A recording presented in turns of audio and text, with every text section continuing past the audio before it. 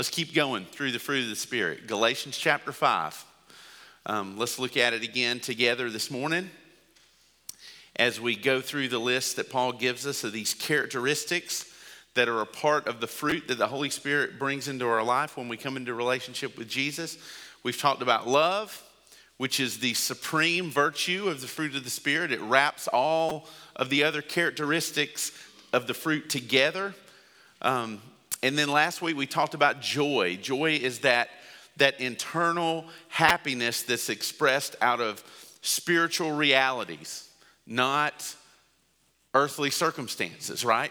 It's a happiness that transcends the way life is going, the way we things are coming against us, whether things are good, things are bad. Joy is present, and it fuels our endurance. And we talked a little bit about endurance. But today we're going to look at the third virtue in the list. So Galatians chapter 5, verses 22 and 23. But the fruit of the Spirit is love, joy, peace, patience, kindness, goodness, faithfulness, gentleness, and self-control. The law is not against such things. So peace is what we're going to look at today. We're going to think about peace. What is it? Where does it come from? How do we experience it when we walk in the Spirit? That word peace is a Greek word. Irene is what that word is. And it's actually from a Greek verb. The root of this word peace comes from a Greek verb that means to bind together. To bind together. So you think about how many times do you see people who seem to have a lot of peace in their life, and what do we say about them? They've got it all together, right? So there's an origin. That's kind of where that phrase comes from, this origin of this word that means peace. It's equivalent to a Hebrew word that you might be familiar with that means peace. What would you think that is? Shalom. Yes, you've heard that word shalom. This in the New Testament is sort of the New Testament equivalent to what shalom would mean in the Old Testament. It means tranquility. It means rest, a resting tranquility. So if we're talking about peace in the context of all of these other characteristics of the fruit of the Spirit, to understand it, we can apply some of the same principles that we've applied when we've talked about joy. And I'm sure that these principles we will continue to repeat as we look at all of these characteristics. But as we applied the same principle we said about joy last week, we said that it's based on spiritual realities, not earthly circumstances, right? So let's take that same principle that we applied to joy and let's apply it to peace. So if we think about the earthly circumstance of peace, we know what earthly joy looks like. Well, what would the world define as peace? I think the world would define peace as the absence of conflict or the absence of fighting, right? And that's what we think of. If we go through a day where nobody fights in our house, we don't fight with our spouse, our kids aren't fighting with one another, nobody gets into an argument, we would call that peace, wouldn't we? We would say we just want to maintain peace. We just want to keep the peace, which means we want to do everything we can to stop conflict, to try to stop fighting and arguing among ourselves. And that's kind of what the world sees as peace. Of course, this peace, the lack of conflict would definitely be a byproduct of this biblical spiritual peace, but that doesn't define this in whole. This is a peace that's much deeper than that. Because think about this, if all of mankind, if in one day, if all the wars all over the world, if every nation that was at war against each other, every man that was at war and conflict against another man, if all of a sudden all of those things went away, and what beauty pageant contestants have said they wanted for years and years and years, finally actually came to be. Because what does every beauty pageant queen say they want? World peace. See, I didn't even have to tell you. World peace, right? What if that really happened? What if every war was set aside, every conflict went away? The earth, the worldly definition of peace, that would be pinnacle, right? That's the greatest we can get. But that's not this kind of peace. Even if every war and every conflict in the world went away, there would still be the absence of this peace in the lives of people. So, as with joy, peace is a spiritual reality that abides in us, that's independent from earthly circumstances. So you can have this peace even when there's no peace around you. Even when there's war and conflict, even in the midst of conflict that's going on in your own life, peace can be present. If all the wars ended, the peace of God would still be lacking in the hearts of most people. Yet the peace of God abides in the hearts of believers if the whole world is at war around them. Right? That can be present if we find ourselves, and we do. We live in a culture and a time where there's war all around us, and there are countries where people are literally living out their faith, and they are experiencing this peace when war is going on outside their home in the very streets that they live in. And we know that. But they would say, we have a peace that transcends all of the war that's around us. Well, where does that come from? So to understand it today, obviously it's from the Holy Spirit. It's a part of the fruit of the Spirit. But I want us to talk about three aspects of peace this morning. And this is a good old Baptist 3 points, and they all start with the same letter. Y'all that love alliteration, you're going to love this one. It just was natural. It just happened. I didn't even have to work really hard to make it happen. It was just there. So here's number one, 3 aspects of peace. Where does peace come from? Number one, we have to understand the person of peace. Okay? Before we can really understand what this peace is and where it comes from, we have to understand that peace is a person. There's peace is first the identity of God. Okay? It's part of who he is. Peace is not just something that God possesses or something that God gives. Peace is something that he is. Okay, so we have to stop and wrap our minds around that and make sure that we understand the difference. He is peace. He doesn't just give peace, because the Bible often identifies God as the God of peace. You can find that phrase all throughout Scripture. But I want us to go back and look at the prophecy in Isaiah chapter 9, the verse that we read at Christmas time.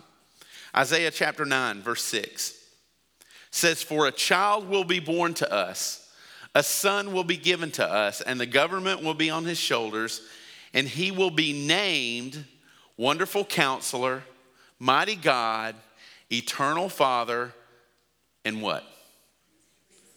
Prince of Peace." So we read this verse at Christmas time a lot, and we sing these names of Jesus. But Jesus, coming in the incarnation, being the fullness of God in flesh, is given the name by the prophet, Prince of Peace. So this talks about, this name exemplifies the nature of Jesus, therefore the nature of God, because Jesus is the fullness of God in human flesh, right? So this is the identity of Jesus. It's the identity of God. Being the Prince of Peace, God has no conflict in himself. There is no, he is the God of peace. Jesus is the Prince of Peace because there's no conflict in God. There's no anxiety in God.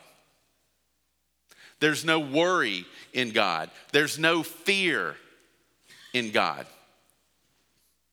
So all of those things, fear, anxiety and worry and conflict, those are all things in the world that we experience that can try to take our peace away from us, right? Because we're not experiencing peace when we're afraid. We're not experiencing peace when we're in conflict, and we don't experience it when we worry, when we're anxious about things. So all those things that take away peace, those things aren't present in God. There is no anxiety, there's no conflict, there's no fear in him. So Jesus, this is part of his divine nature. He is perfect peace. You got that? This is who he is. Ephesians chapter 2. I want to show you this passage. Ephesians chapter 2, verses 12 through 14. Paul says, at that time, you were without Christ. That was before you believed. Excluded from the citizenship of Israel and foreigners of the covenants of promise. Without hope and without God in the world. But now, in Christ Jesus, you who were far away have been brought near by the blood of Christ. For he is our peace, who made both groups one and tore down the dividing wall of hostility. So Paul is describing here the unity of all believers, the unity of Jesus' church, whether they are Jews or Gentiles. Because you understand that salvation came first to the Jews, but because of Jesus' work, God has invited us into the covenant. God established the covenant with the nation of Israel. He established the covenant with them, but through the blood of Jesus, we've been invited into that covenant. As Gentiles, amen. We are invited into that. The covenant that he made with Israel. And so because of what Jesus has done, there is no division anymore. There's not these people who are part of the covenant and these people who are not. Because of the work of Jesus, everybody is invited. Okay? So there's unity. There's no division anymore. And that's what Paul is describing. But in verse 14, it describes Jesus not as the one who will bring peace that's outside of himself. It doesn't say he is the deliverer of our peace or the bringer of our peace. Verse 14 says he is our peace. You see that? He is peace himself to unite all of us in relationship. So I've said this before. We have to see, when we think about peace, we have to think about peace as a person. And Jesus is not, I've said something similar to this before. Jesus is not the delivery man. He is the package. Okay? He is not the one who carries peace around and he brings it and delivers it and puts it into our lives and then he goes away. Jesus is the package. He is what has been delivered to us. He is our peace, okay? It's wrapped up in him. So I think that's essential for us to know peace. Peace is not something that's outside of God that he gives to us. Peace is God. He in the person of Jesus, okay? So that's number one. All right, so here's your number two. There's the person of peace and there's the presence of peace. So this makes sense that if the person of peace is Christ and God personifies peace, then wherever God goes, he brings peace with him. And wherever Jesus goes, he brings peace with him because he is peace.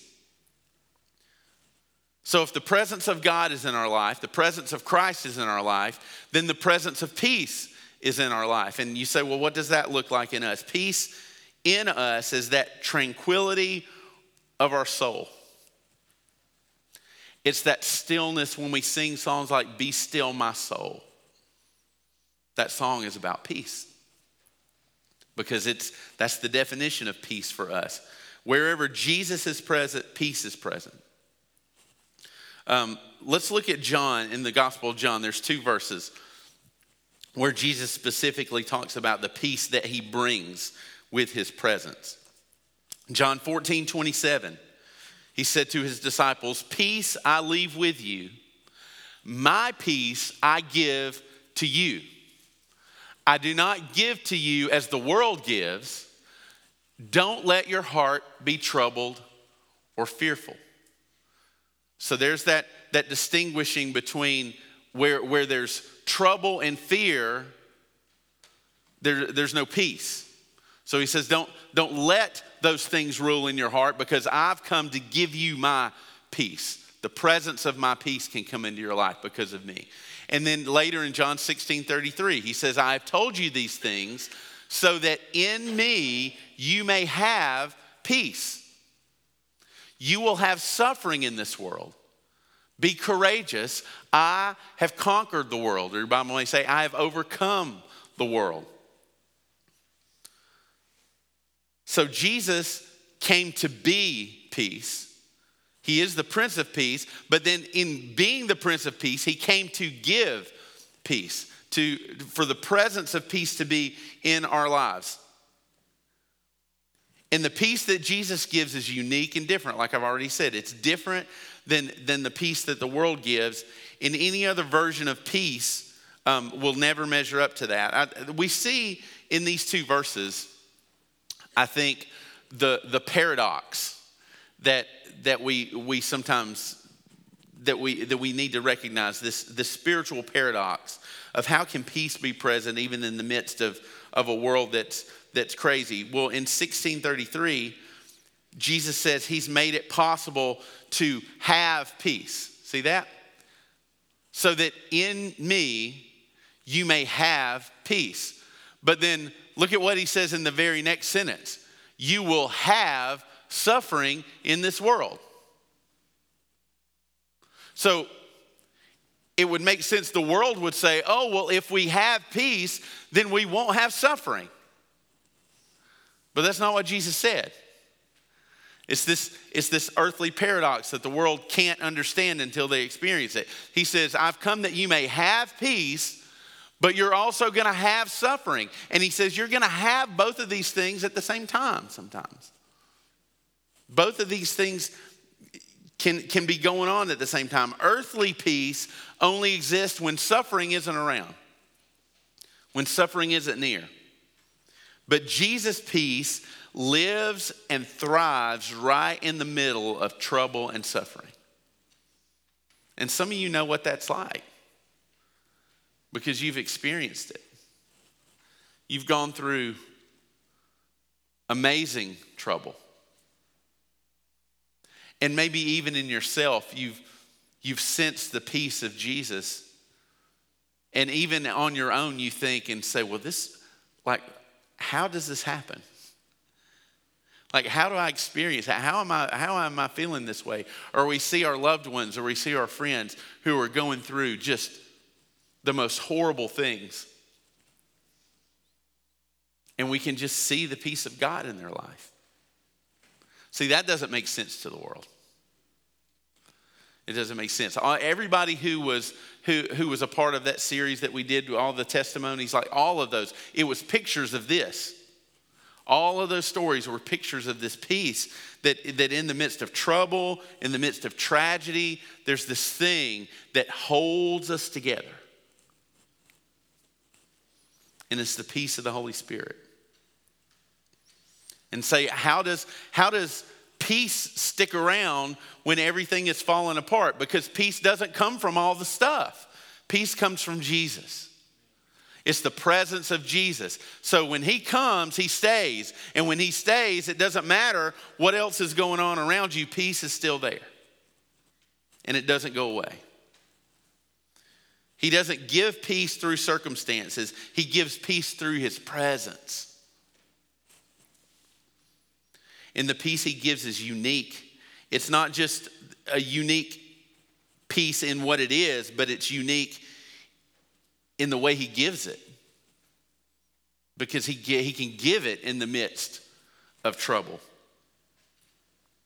Because suffering and then the trouble and fear, suffering is what will come into our lives. The trouble and the fear in verse 27 is what will happen to us if we don't recognize and walk in and acknowledge the peace of Jesus. He says, I've come and I'm present with you so that you won't be troubled and fearful when the suffering comes, but you'll experience this peace that is in me. So that in me you may have peace, not in your circumstances. So when we, having given our lives to Christ and accepting him through faith, the person of the Holy Spirit comes to live in us. And so the presence of Jesus is in us. So the person brings the presence. But then the third thing, this leads us to number 3. There's the person of peace, which brings the presence of peace, which results in the practice of peace. Now, this is where we have to understand what peace is or who peace is, and then where it comes from. But now we start thinking about, well, how does it play out? Like, how do we experience it?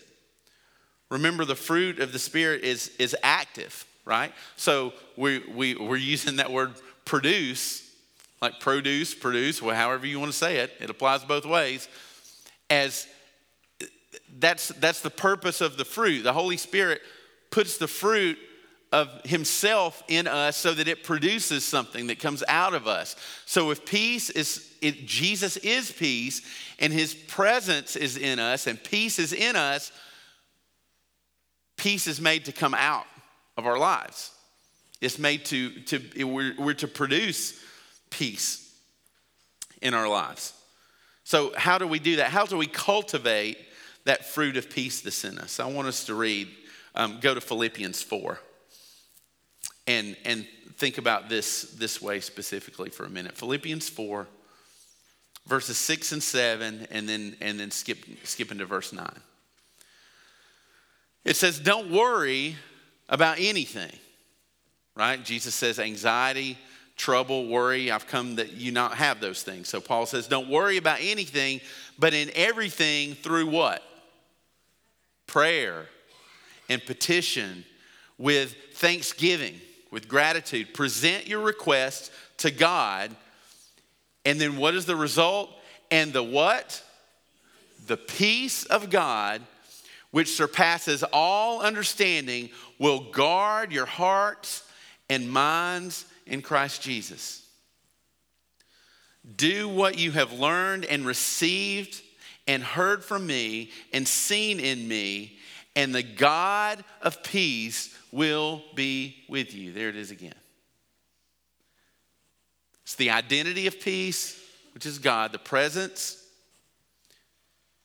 Peace comes from a trust in the identity of God. Peace and trust really go hand in hand. We only experience peace in our life when we're able to trust. And who do we trust? Do we trust circumstances? No, because that's not where peace comes from. We trust the person of peace. So the practice of peace comes from trusting in the person of peace. When we sing songs, Dan did a wonderful job. Again, I want you to go back and listen to the songs that you sang this morning and see the connections there, how these songs talked about peace. When we sing, my soul will wait, there was a phrase that we sang over and over. I will trust in you, right? The practice of peace is wrapped up in the practice of trust. And so what is one of the ways that we build our trust in God? Well, Paul connects it here to prayer.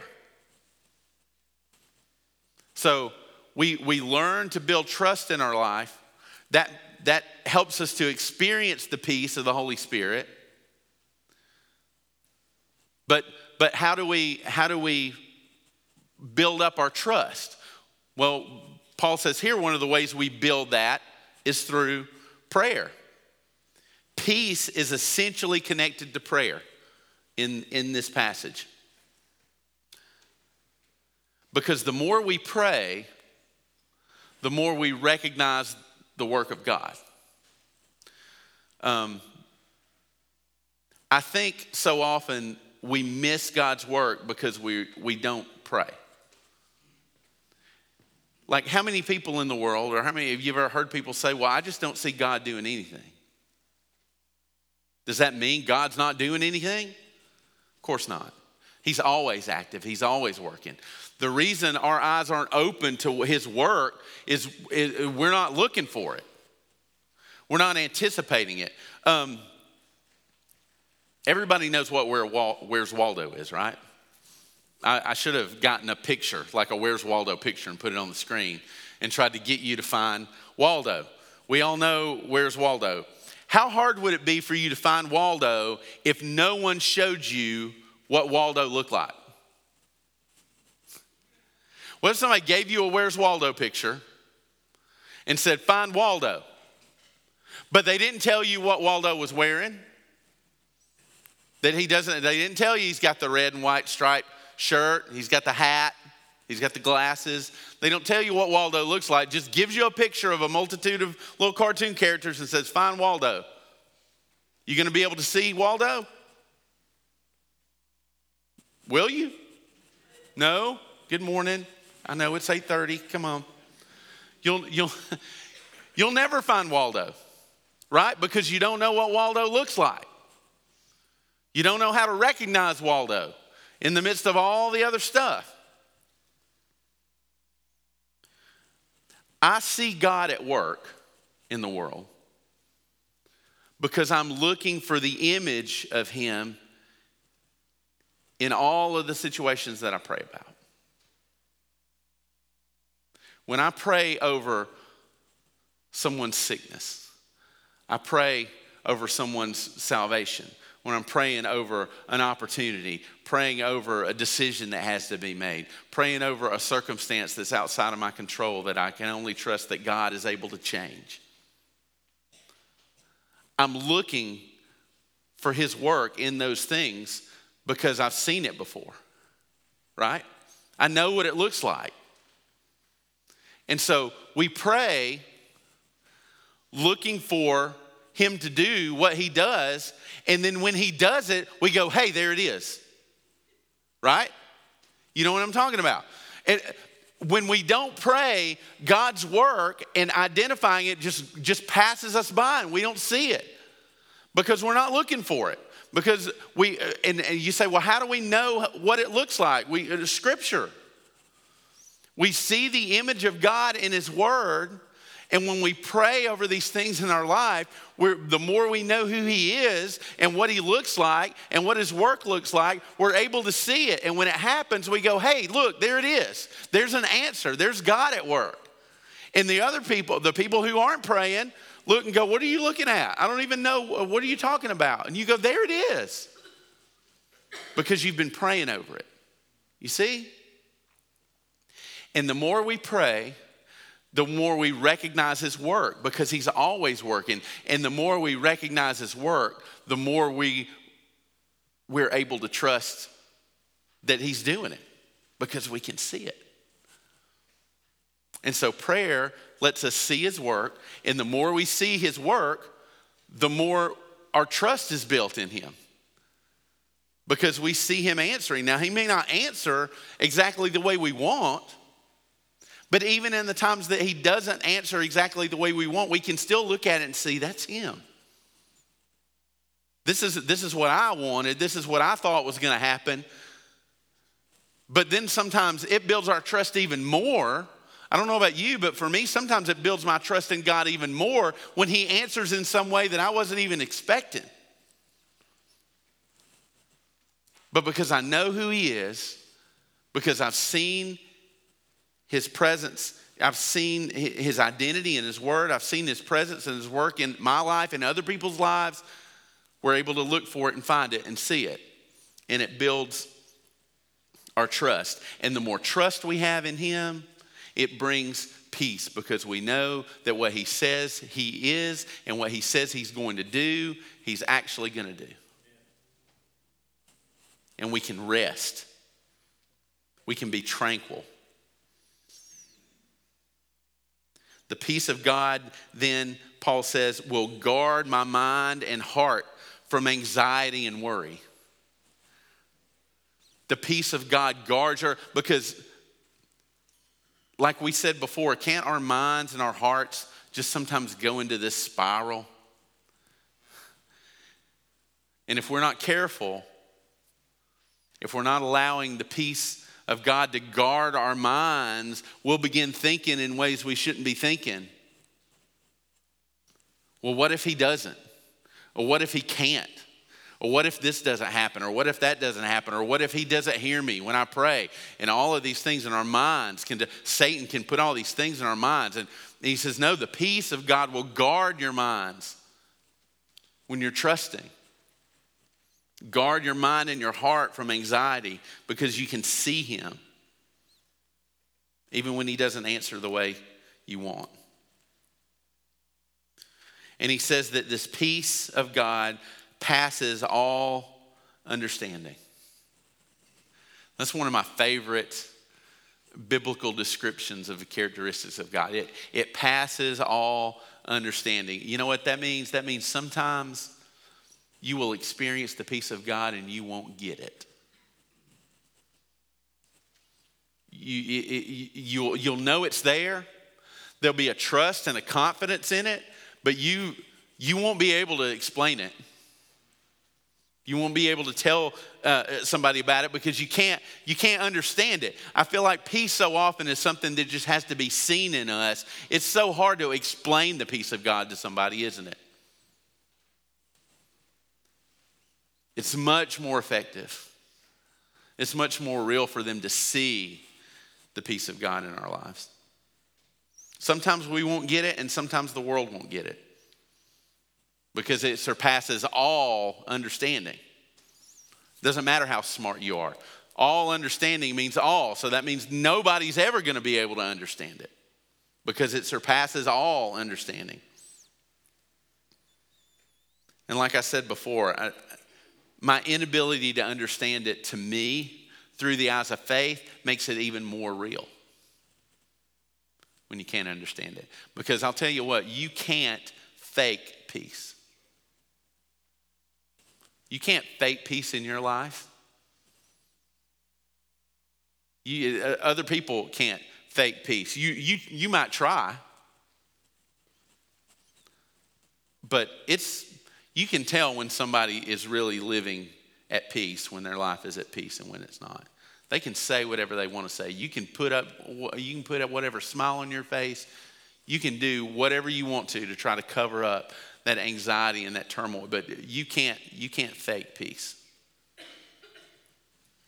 God not only gives us the practice of peace in our relationship with him, but also in our relationship with others too. So there's the practice of peace in our relationship with him, but I want us to look at one more passage. Well, not one more, but another one. Romans chapter 12. How peace comes out in us. So there's this peace that we experience in our relationship with God, but also with other people. Romans 12, 17 and 18. Do not repay anyone evil for evil. Give careful thought to do what is honorable in everyone's eyes. If possible, as far as it depends on you, live at what? Peace with who? Just the people you like? No. Just the people who don't get on your nerves? No. As far as it depends on you, live at peace with everyone. We too often put the responsibility of peace on someone else. And sometimes the person we're putting the responsibility of peace on may be someone who doesn't even know Jesus. And what an unfair, unrealistic expectation we would have for someone without the Holy Spirit to carry the responsibility of peace in a relationship with us. So Romans says it's on us. If peace lives in us and the presence of peace in Christ is in us, then it should come out in our relationships with other people. Now, verse 18 has some important words. If possible. So that tells me that there are some cases it may not be possible. right? Because it says if it's possible, so that means it's not always going to be. Sometimes we may extend peace to somebody, and because they don't know peace, they don't know Jesus, they may not respond. They may not reciprocate that peace. But he says, if it's possible, as far as it depends on you, you do all that you're able to do to pursue peace, and then you leave the rest to Jesus. I think too often we decide for God that a pursuit of peace with someone just isn't going to be worth it. So we don't pursue it. I've done that. Where you see this and you say, there's no way. So I'm just going to leave it be. I'm going to leave the conflict. I'm going to leave the anxiousness, the weird, whatever that is, whatever's between us. I'm just going to leave it, because even if I try to make peace with them, it's not going to do any good. Well, then I've not obeyed verse 18.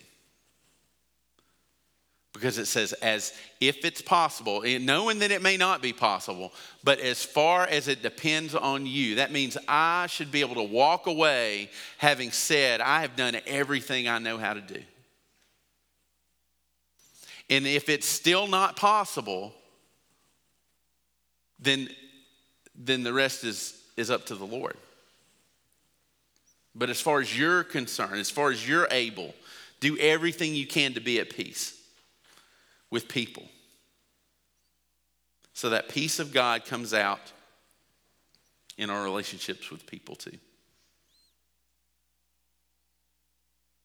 I titled the message Anxious for Peace, because that kind of sounds like a contradiction, but because where there's anxiousness, there's not peace. You either have one or the other, and the world is full of anxiousness. The world is looking for peace. Do you feel that anxiousness this morning? Or you may be here and you're like, I don't know if I have the kind of peace that you're talking about. That's just it. Like I said, you can't fake it. If you have the peace of Christ, the presence and the person of Jesus in you, you've experienced that peace. You know. But if you're here and you're like, I don't know that I have that. Colossians 1:19 and 20. This is one of my favorite passages in all of the New Testament. If I'm anxious for peace, where do I find it? Verse 19, for God was pleased to have all his fullness dwell in him, meaning Jesus. And through him to reconcile everything to himself, whether things on earth or things in heaven, by making peace through his blood shed on a cross.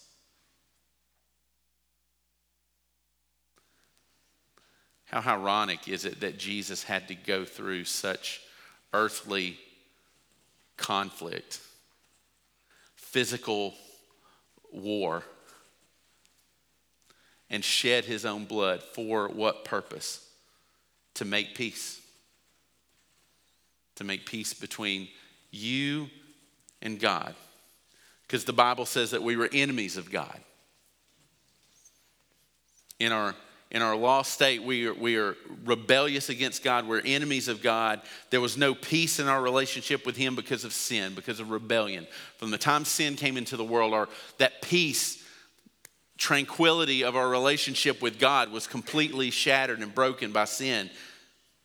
But that's why Jesus came, the Prince of Peace. He came and he gave his own life's blood to pay the sin debt that we owed and to bring an end to the conflict, to bring an end to the hostility between God and man. And Jesus made peace through his blood. When we sang earlier, we talked about the blood. We said there's power, wonder-working power in the blood of the Lamb. The power in the blood of the Lamb is the power of peace. That's the power that the blood brings. It was the power to bring peace where we could not bring peace between us in God. In Romans chapter 5, verse 1 says, therefore, since we have been justified by faith, we have what? Peace with God through our Lord Jesus Christ. How do we have peace? We have peace because Jesus came and made peace through the shedding of his blood.